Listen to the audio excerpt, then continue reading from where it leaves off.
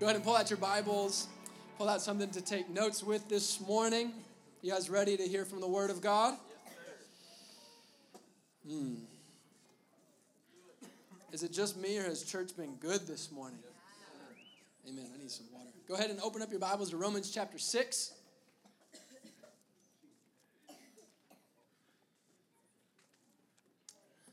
Turn to your neighbor and say, I'm glad I'm sitting next to you. Good, good. Make sure your neighbor has something to take notes with. People who don't take notes aren't allowed in church, I heard. No, it's not true. But you'll want them. Take notes this morning. I'm pretty wound up this morning, so that probably means I'll talk real loud and have a lot of fun. So are you ready for that? Awesome. I'm excited. We've got our College Station friends here. They get me fired up because they're crazy. So we're going to have a good time. And this morning, you can write at the top of your page our complicated title for this morning's message, Baptism. We're going to talk about baptism this morning. So we're going to talk about lots of Bible. We're going to build lots of faith. We're going to talk about a whole lot of truth this morning. Does anybody have an appetite for any of those things? Awesome. We believe church is a participation sport, and it's not only during worship. So let's talk to each other. Amen? So we're going to jump right in. Can we just go in full bore this morning? Great. Because I want to start off our time this morning talking about baptism with a core truth that I want to discuss briefly on the front end to kind of help set the stage for how we're going to talk about baptism and what baptism really is all about. So to kind of set the stage this morning, I want you to write this down in your notes. It's a little long, but I think it'll be on the screen, so you'll be all right. I want you to write this down in your notes. God is simple. You can repeat it, Chris. You write it down. You can repeat it, but make sure you write it. God is simple, but he's not shallow. He's deep, but he's not complicated. God is simple, but he's not shallow. God is deep, but he's not complicated. Are you quiet because you're thinking or because it doesn't make sense? The idea that God is complicated. I think that this is a common idea that a lot of people have because God's really big and God's really deep, but that doesn't mean that he has to be complicated. And when we start talking about baptism, this is something that has at times becomes something complicated. But I want to talk about God first because if you were here last week, we talked about living on mission, right? And we said that before living on mission has anything to do with where you are or what you're doing, it has everything to do with what you believe about God. And that's true just about your life in general. Before your life has anything to do with where you are or what you're doing. It has everything to do with what do you believe about God. That's always the right place to start when you're trying to work something through. That was for free. I wasn't even in the notes, but that's a good one, and nobody wrote it down. But if you're looking for something, if you're looking for a way to navigate a situation, start with what do you believe about God. So this idea, this truth that God is simple, but he's not shallow. He's deep, but he's not complicated is what I want to start with this morning. And the idea that God is complicated, I believe that the idea that God is complicated comes from religion. It comes from this concept of religion, and that's kind of a big, loaded word. So I'm going to give you a definition of religion as I'm talking about it this morning. Are you ready with your notes right off the bat? I'm making you write furiously. Religion, when I say religion, what I mean is that religion is the idea that right standing with God comes by man's merit and not God's grace. Religion, that's what I kind of mean. The concept, the thought, the mindset, the activity, the perspective that your right standing with God comes by your own merit and not by the grace of God. And so the idea that God is complicated comes from religion, this thing that we have called religion. And I don't know what you think about religion or what, but I think that us humans are suckers for religion. I think we're suckers for it because we have this uncanny propensity to try to make ourselves earn what God has given us and accomplish what God has completed. You ever notice that about you? I've noticed that about me. It's uncanny. And when we do this, when we try to earn something that God has given us, when we try to accomplish something that God has already completed, we make him complicated. We make it complicated when it really should be pretty simple. And when we introduce this religion to God's grace, we complicate things. And then when things are complicated, we think God is complicated, but God's not complicated. Our religion made him complicated. So if you're anything like me, I know that you have a really hard time trying to wrap your mind around the infinitely simple and eternally deep truth that God loves you. That God loves you. And, like, I guess we could say to make it better, but to make it kind of worse for our own minds, the reason why God loves you is because he does. God loves you because he does. There's nothing you can do about it. Whether you like it or not, whether you want it or not, whether you reciprocate it or not, God loves you, and he loves you just because he does. It's not up to you. He loves you. His love for you is that simple. Somebody say simple. His love for you is that simple. And it's so deep. It's that simple, but it's so deep that he wants you to spend all of eternity absolutely engulfed in his presence so he can continually for all of eternity show you who he is and help you understand who he is, help you know what he's like. And in so doing, in so understanding more of who he is, you will realize that this God that's so big, that's so good, that's so mighty, that's so eternal, that created you and knows everything about you, loves you. It's that simple. And it's that deep. He loves you. He's simple, but he's not shallow. He's deep, but he's not complicated. How many of you who are Jesus followers in the room have ever been baptized? By show of hands. Okay, a lot of people. A lot of people have been baptized. How many of you have ever seen somebody be baptized? In church or whatever. In college, we used to do baptisms in our pickup truck beds outside of houses. It was fun. So how many of you would say right off the top of your head that you can think of a time where you heard like some really like decent teaching about what does the Bible really teach about baptism? Yeah, like about 4% of everybody else who raised their hands. I had a suspicion because I realized that that's kind of true for me. I haven't really heard even a whole lot of teaching about baptism. Like I do it. I've been baptized. I've baptized lots of people. And I know that what I believe about baptism is true. But when it comes to like standing up in front of you and like, let's preach a message, it was like, I know, but yeah, let's dig into the Bible on this. What does this say? Because I had a feeling that not a whole lot of people have heard really good teaching, kind of like I have. And the reason that I wanted to start was setting this perspective about God being what? Simple, but not shallow. Being deep, but not complicated. The reason I wanted to set the stage is that I think that for a lot of people, for a lot of us maybe in this room, baptism has slipped into one of two camps. That baptism is one of those things that people either see as simple and shallow. Simple and shallow, like, okay, great. It's like pretty simple. You become a Christian. They put you in some water. It's like an outward sign of an inward belief. Okay, cool. Yeah, it's great. No big deal. It's simple and it's shallow, or it's deep and complicated.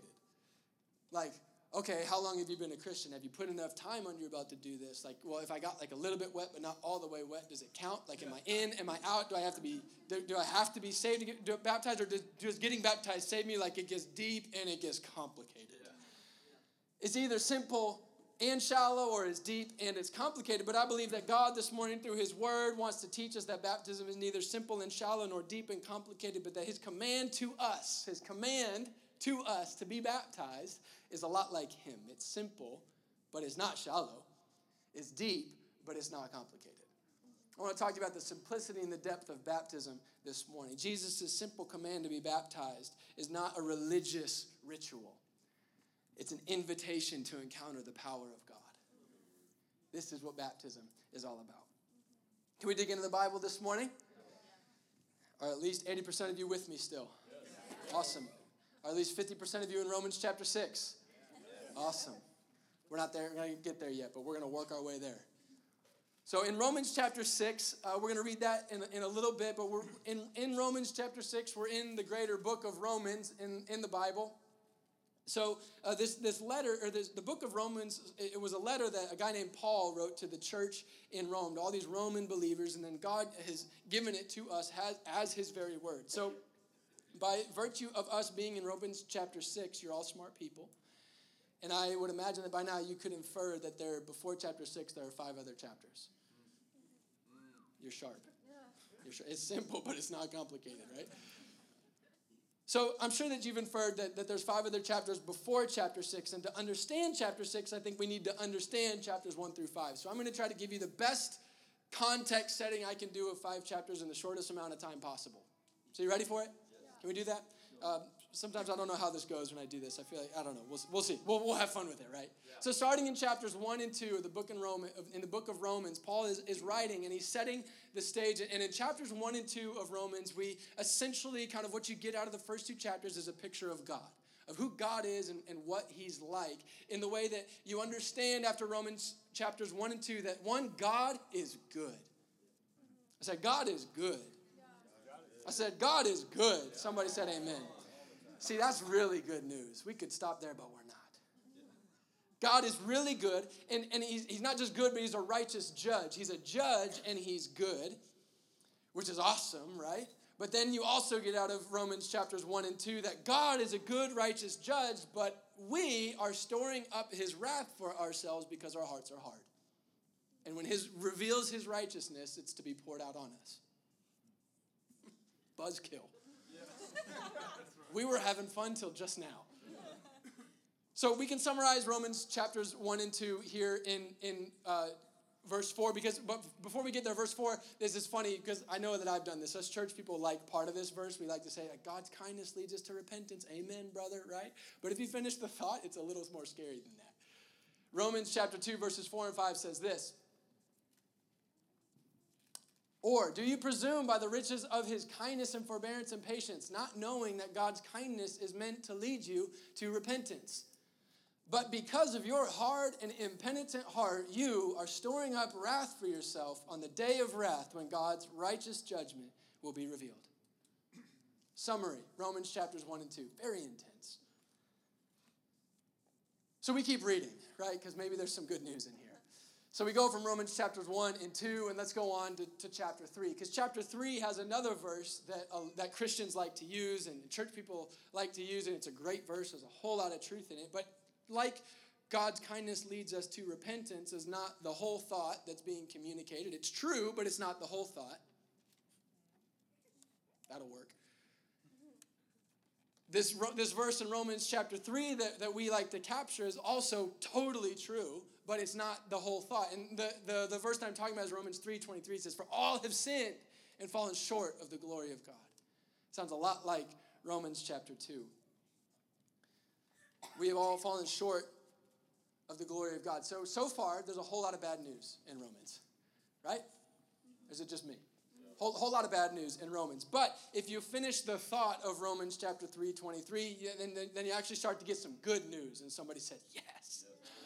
Because Romans chapter 3, verse 23 is actually only one clause. That's part of like a 3-clause sentence that's actually part of a much bigger paragraph because there's always more to the story. Okay. So we're going to start reading now, and we'll catch up to Romans 3:23, but we're going to start in verse 21. It says this. We'll start with our verse in chapter 2. But because of your hard and impenitent heart, you are storing up wrath for yourself on the day when God's righteous judgment will be revealed. But now, Romans 3:21, the righteousness of God has been manifested apart from the law, although the law and the prophets bear witness to it. The righteousness of God through faith in Jesus Christ for all who believe. For there is no distinction, and here comes our verse. For all have sinned and fall short of the glory of God, and somebody say and are justified by his grace as a gift through the redemption that is in Christ Jesus, whom God put forward as a propitiation by his blood to be received by faith. This was to show God's righteousness because in his divine forbearance he had passed over the former sins. It was to show his righteousness at the present time so that he might be just, right? Because he's a good judge, right? So that he might be just. But he doesn't end there. And the justifier. We should stop there. That's awesome news. And he's not only just, but he is also the justifier of the one who has faith in Jesus. We get some good news in Romans chapter 3. Romans chapters 4 and 5, right after chapter 3, they just start running with this whole faith idea. At the very end of that, what we talked about, it says it's received by faith in Jesus. And then we get 2 solid chapters of just like the amazing gift of faith. And what happens when we step in by faith into Jesus and what he gives us, what's available to us in the kingdom of God. Because faith is good news, if you didn't know that. So we're going to read a few verses in Romans chapter 5 now to understand kind of the whole story. Are we doing okay? Okay, so here we go. Summary. Because of your hard and impenitent heart, you are storing up wrath for yourselves in the day of wrath when God's righteous judgment will be revealed. We'll summarize chapter 3. But now righteousness of God has been manifested apart from the law. It was to show his righteousness at the present time so that he might be just and the justifier of the one who has faith in Jesus. Let's talk about this faith. By faith, therefore, Romans chapter 5, since we have been justified by the justifier, not by your own work, but by the justifier, amen? We have peace with God through our Lord Jesus Christ. Through him we have also, it's like, he gives you access to God, and then there's an and also. Like, who is this? Through him, we have also obtained access by faith into his grace. Somebody said grace. In which we stand, and we rejoice in the hope of the glory of God. Not only that. Here we go.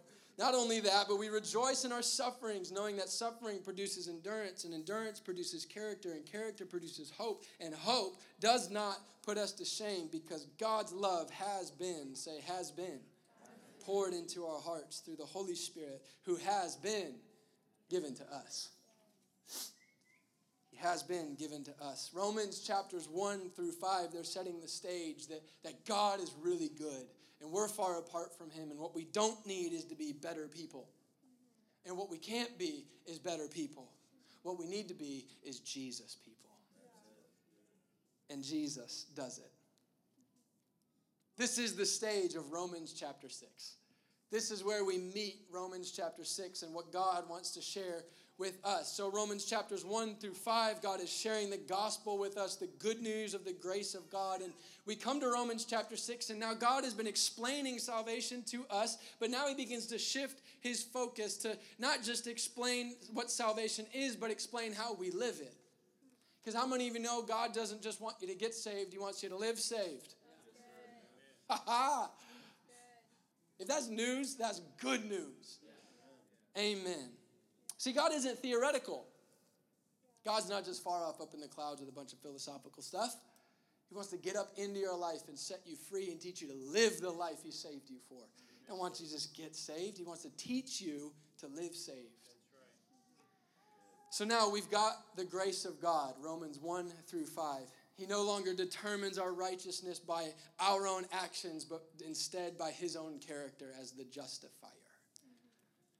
And in chapter 6, after explaining this grace, he shifts his focus to now I want to teach you how to live what I've purchased for you by my grace. And he starts chapter 6 with a question. And if we can be honest, he absolutely nails us with this question, because he knew that all of us would ask this question, because not only do we have a tendency to make things complicated, but sometimes we have a tendency to totally miss the point. Amen? We just do that sometimes. I'm going to stay focused. Okay. Romans chapter 6, verse 1, he asks this question: what shall we say then? How do we respond to these 5 chapters? Are we to continue in sin that grace may abound? See, this is funny about God, because God knows something about you, and he knows something about me. God knows that you're either going to be a teenager, you are a teenager, or you've been a teenager. And he knew that after all this business about grace, and now your righteousness, your right standing with me is no longer according to your own behavior. It's absolutely just and completely by my character that you receive by faith as a gift. You get my character as the justifier. Our first question would be, so now I just get to do whatever I want and there's no consequences? Nobody else has been a teenager. Okay, God knows that about me, that after I got all this news, my first question would be, so, sounds like a license to do whatever I want. So we hear all this news, and this is our first question, but that question captures the simplicity of grace, but it totally misses the depth of grace. Okay. He calls it grace, and we don't want to miss the depth of grace, because like I said, God doesn't want you just to get saved by grace. He wants you to live saved by grace. It's as simple as that, but it's deeper than we have any idea. So he takes the next 10 verses of Romans chapter 6 to take us into what does it mean to live out this grace, live out this salvation. And sort of seemingly out of the blue, he brings up baptism. I told you we'd get there. He starts talking about baptism. And he paints this picture that baptism is not just this religious ritual, but it's a testimony to the power of Jesus. He says that Romans chapters 1 through 5, you're storing up wrath for yourself, but I'm giving you grace by faith. I'm justifying you so that you have peace with me and so that you can be filled with the Holy Spirit. And then we ask, so should I just run around aimlessly and sin, not really worry about anything because it's all taken care of? But Jesus tells us through his word in verse 2, by no means. How can we who have died to sin still live in it? How can we who have died to sin still live in it? This is his answer to our question of, so we just do whatever? He's like, no. I'm not just saying you can do it. I'm saying you're dead to it. You're dead to it. And he goes on, starting in verse 3 of Romans chapter 6. Do you not know that all of us who have been baptized into Christ Jesus were baptized into his death? We were buried, therefore, with him by baptism into death, in order that just as Christ was raised from the dead by the glory of the Father, we too might walk in newness of life. This is crazy. For if we have been united with him in a death like this, we shall certainly be united with him in a resurrection like this. We know that our old self was crucified with him in order that the body of sin might be brought to, what's that word? Nothing. So that we should no longer be enslaved to sin. For one who has died has been set free from sin. Now, if we have died with Christ, we believe that we also live with him. We know that Christ, being raised from the dead, will never die again. Death no longer has dominion over him. Sounds like our Revelation verse at the beginning. For the death he died to sin once for all. But the life he lives to God. So you also must consider yourselves dead to sin and alive to God in Christ Jesus. Wow. That's amazing. It's like super deep. So if it's intimidating, just realize it's simple. God loves you. And he loves you because he does. And he saved you by grace. Amen. And he starts talking about baptism.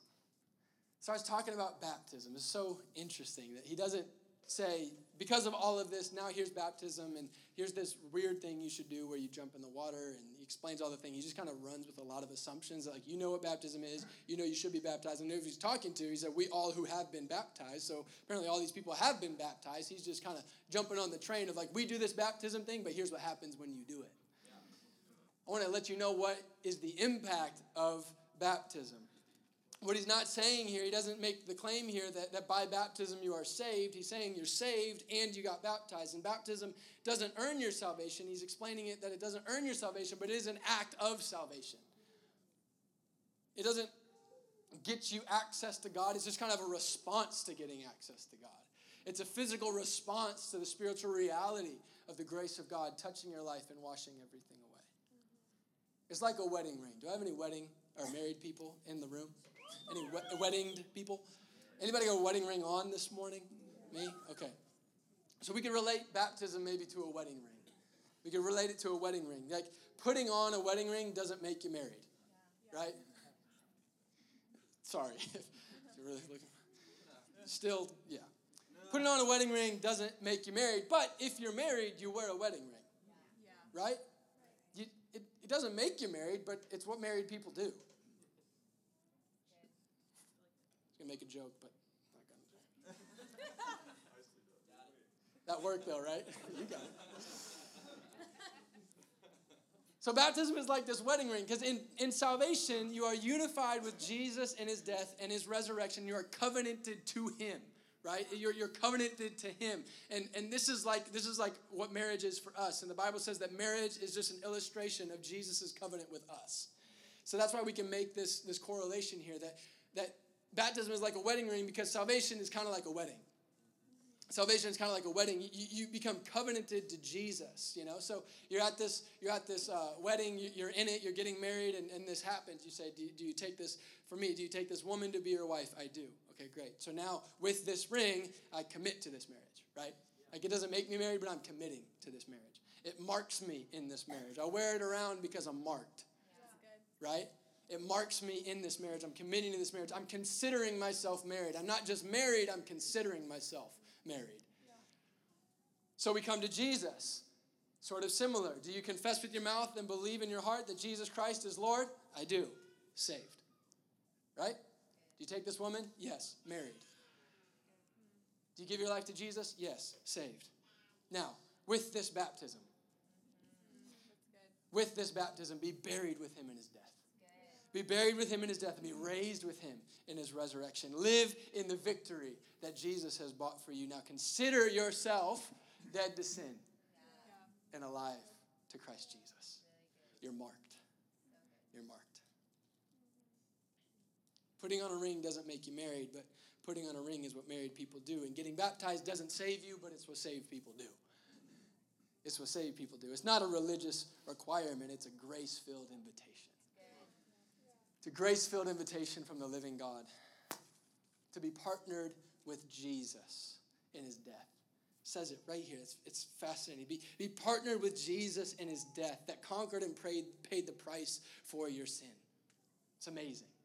That God is telling us that when you go under the water, like you're not literally, but yeah, literally. Like isn't that the kingdom thing? Like you're not doing it, but you are.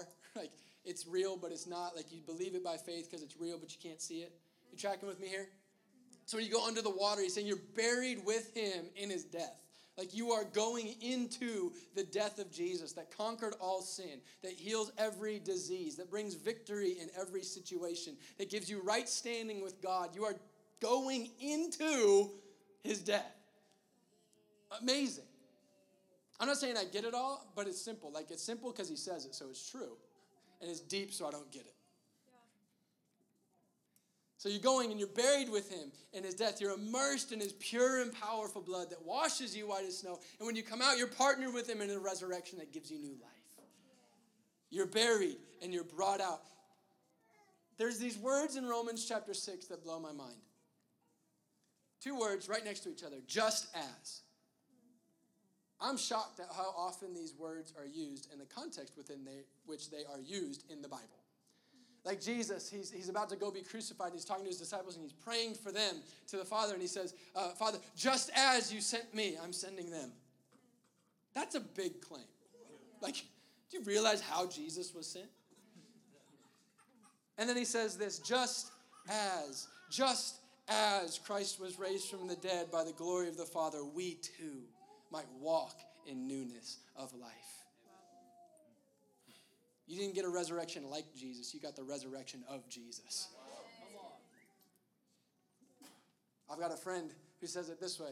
I've said it here before. Maybe you've heard it. But he says, Jesus didn't come to give you a better relationship with God. He came to give you his relationship with God. Amen. And all of this is good news. I said, all of this is good news.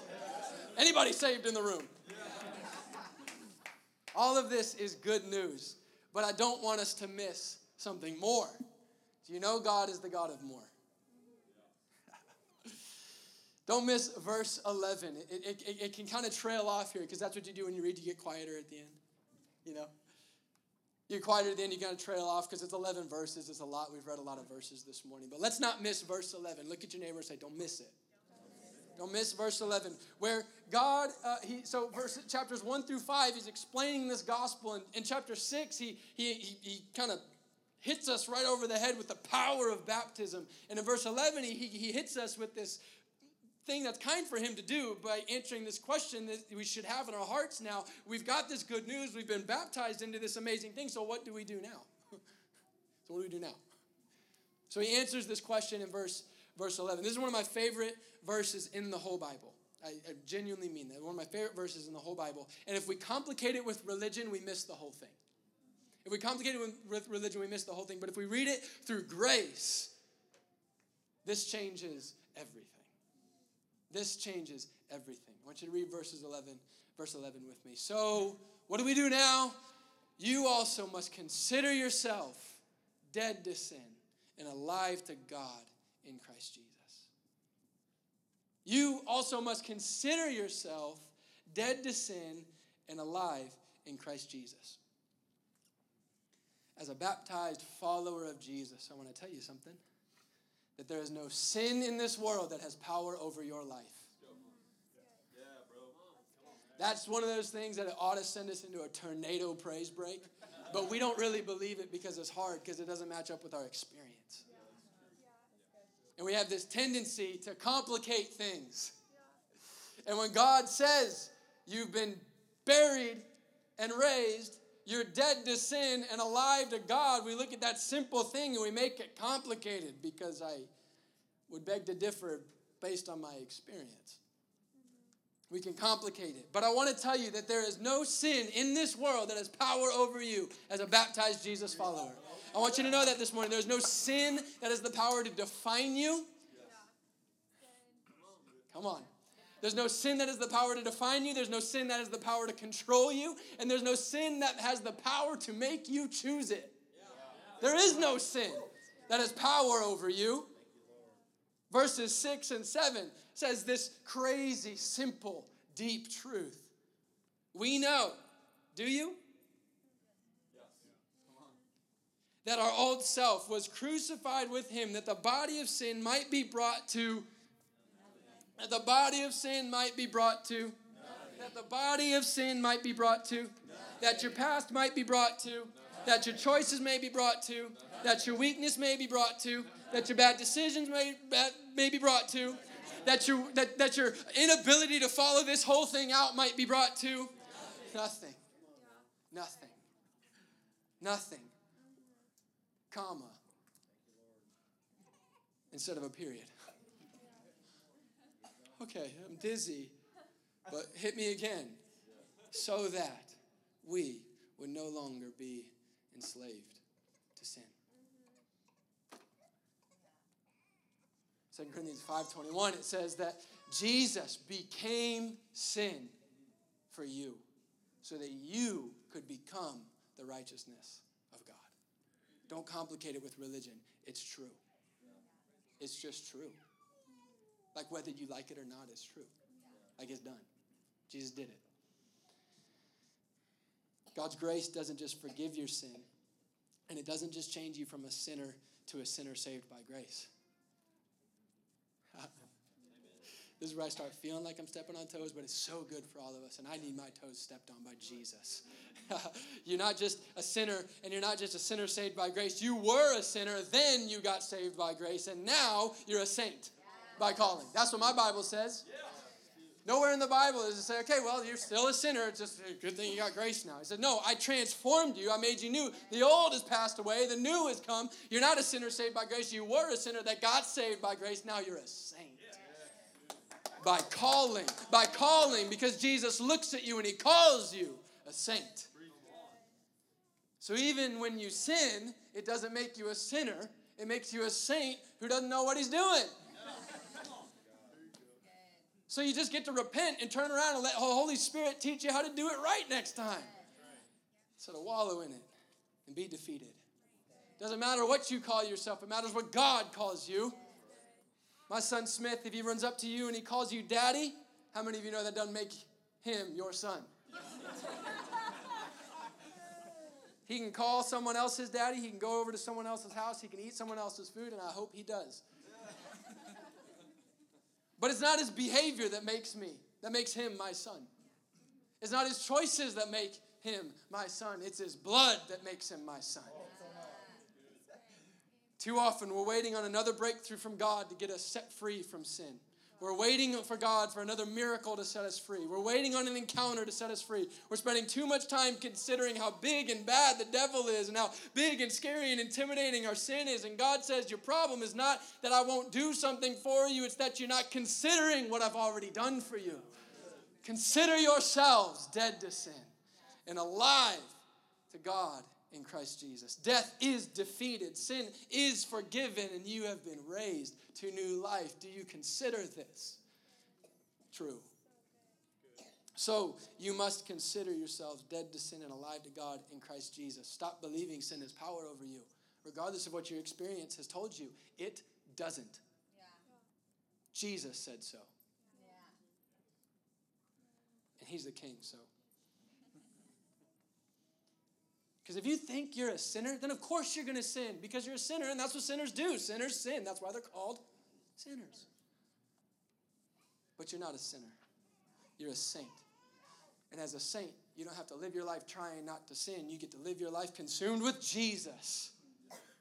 And when that sin comes knocking on your door, that's telling you I have power over you, that's telling you you have to choose me, that's telling you, oh, just do it again because you might as well do it. You're going to do it the next time anyway, so you might as well do it this time too. And you did it last time and the time before that, and this is who you are. When that sin comes knocking on your door, that got shut by the name of Jesus, and he comes knocking on your door and he's calling in your name, you are a saint, and you get to walk up to it and look it dead in the eye. You don't even have to be scared. You have to look at that thing dead in the eye and say, no, thanks, I'm good. That's not me anymore. Shut the door and move on because of Jesus. It's simple, but it's not shallow. It's deep, but it's not complicated. To finish up, lest you think that this is all about positive self-talk, I don't want you to miss a very small but very key word in verse 11 of Romans chapter 6 that changes everything.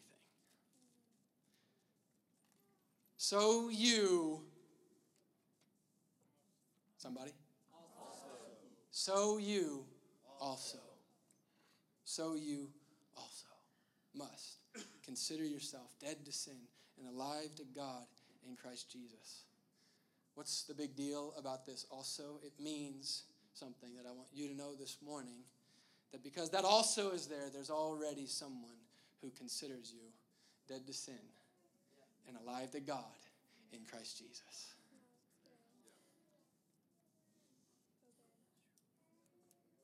So you might as well also, because he already does. Next week, we're doing baptisms. When we do baptism, we don't really do them silently, and it's definitely not going to be orderly. Definitely not. We're not even having childcare. They're all going to be in here. Somebody's bringing like 20 people from their family and all their kids, so it's just going to be crazy. But that's how we do it. We do it loud, we do it enthusiastically, and we do it full of faith because we are witnessing people choosing to step into the grace of God, leave their old life behind, leave sin and death behind, and be partnered with Jesus in his death and resurrection. And I think that's something worth celebrating. And we are committing, we are watching them commit, not just to the truth that I'm going to follow Jesus, but I'm going to consider myself dead to sin. I'm going to live a life believing the truth that God already believes about me. So I'm going to tell you real practically, real quick, how this is going to go down, just so you're prepared. Can we do it? And we got our friends from College Station here. We used to do baptisms all the time down in College Station when I was there. So it's like worked out perfectly. So we're going to do a demo baptism. How's that sound? College Station people, you ready for this? Show them how we do it around here, okay? So I'm going to have my boy Cade come up here. He's amazing. I taught him everything he knows about lifting weights. That's not true at all. So what's going to happen here, and the band, y'all can come up because we're going to worship and we're going to celebrate Jesus before we get out of here. Amen? Come on, somebody. So we're going to have a tub up here. It's going to be somewhere. I don't know where, and there's going to be water in it. Okay? So there's going to be a tub up here, and somebody's going to come up and get baptized, somebody like Cade. And he's going to come and he's going to stand up here, and he's going to take about a minute or two or maybe 3, depending on what happens. And he's going to share just a little bit of why he wants to get baptized, tell you a little bit about what his life was like before Jesus. And he's going to tell you about what happened when he met Jesus and what life has been like since. Because baptism, it's not just a personal thing. Like it matters for him, but we all get to celebrate together, right? So they're going to stand up here and they're going to bring you into the story of Jesus in their life real briefly. And it's going to be really fun. Then they're going to get in the tub, wherever it is, and the band, they'll probably be playing because it's always better with music, right? And music fans. Okay, cool. Then we'll have them play behind us. It'll be fun. So then Cade's going to get in this tub, and somebody's going to ask him, we're going to say, Cade, have you committed to follow Jesus every day for the rest of your life? Yes. Awesome. And then we're going to say, so I baptize you in the name of the Father and of the Son and of the Holy Spirit. We're going to take him, we're going to put him all the way under the water so that he goes all the way in that grave. Somebody? Yes. And then we're going to not keep him down there for 3 days. We're going to pull him right back out, and we're going to watch the water run off his body. We're going to watch as sin and death get left behind. We're going to watch as it happens, and we're going to celebrate. We're going to celebrate, and then we're going to pray for them, but not like in our seats. Like, I watched the NBA Finals a few months ago. There's no reason they should be going crazier than us. Come on, don't make me go for it. So this is how it's going to go. Okay, so College Station people, how do we do this? Okay, you're going to show us what happens when Cade gets baptized. Y'all, don't disappoint me on this one. We didn't practice this. So, Cade, do you want to follow Jesus every day for the rest of your life? Yes, sir. Okay, then I baptize you in the name of the Father, and of the Son, and of the Holy Spirit. Jesus, we bless Cade, and we thank you for his life. We pray that you'd fill him with the Holy Spirit. We believe in who he is and who you've called him to be. We ask that you give him power to consider himself dead to sin and alive in Christ Jesus. And everybody said, amen. Amen. I want you to stand up to your feet as we close this morning. Everybody, go ahead and stand up to your feet. Come ready to celebrate next week, because we're going to celebrate people, because this isn't a show, this is family. And it matters, because sin is brutal, and life far from God is brutal, and being empty is brutal, but Jesus is good. Jesus is good, and he's come into our life, and he's set us free by his grace, and he's given us a faith not by anything we've earned, but because not only is he just, but he is the justifier. And he gives us this opportunity to step into an encounter with God that changes everything, not just for you, but for the people around you. We're going to sing a song as we end called Living Hope. We did it a few weeks ago, and there's this part in it that I like, and it says, out of the darkness came the roaring lion. And I like that Jesus is a roaring lion, defeating death. We're going to have some people off to the side. If you need to pray this morning for any reason in your life, we'd love to pray with you before we go. If you're here this morning and you haven't decided to follow Jesus, you've never stepped into his grace, please do it before you leave. Just talk to somebody. Talk to the person you came or somebody off to the side. Come and get me. Today's a great day to be saved by the grace of God. Amen? Jesus, we love you so much, and we celebrate who you are this morning. We thank you for your grace and your power. We thank you for baptism, this thing that you have given to us, not as an obligation, but as an opportunity. And we thank you for the opportunity to celebrate next week. Would you fill us with the Holy Spirit this morning? In Jesus' name, amen. Amen. Let's worship together.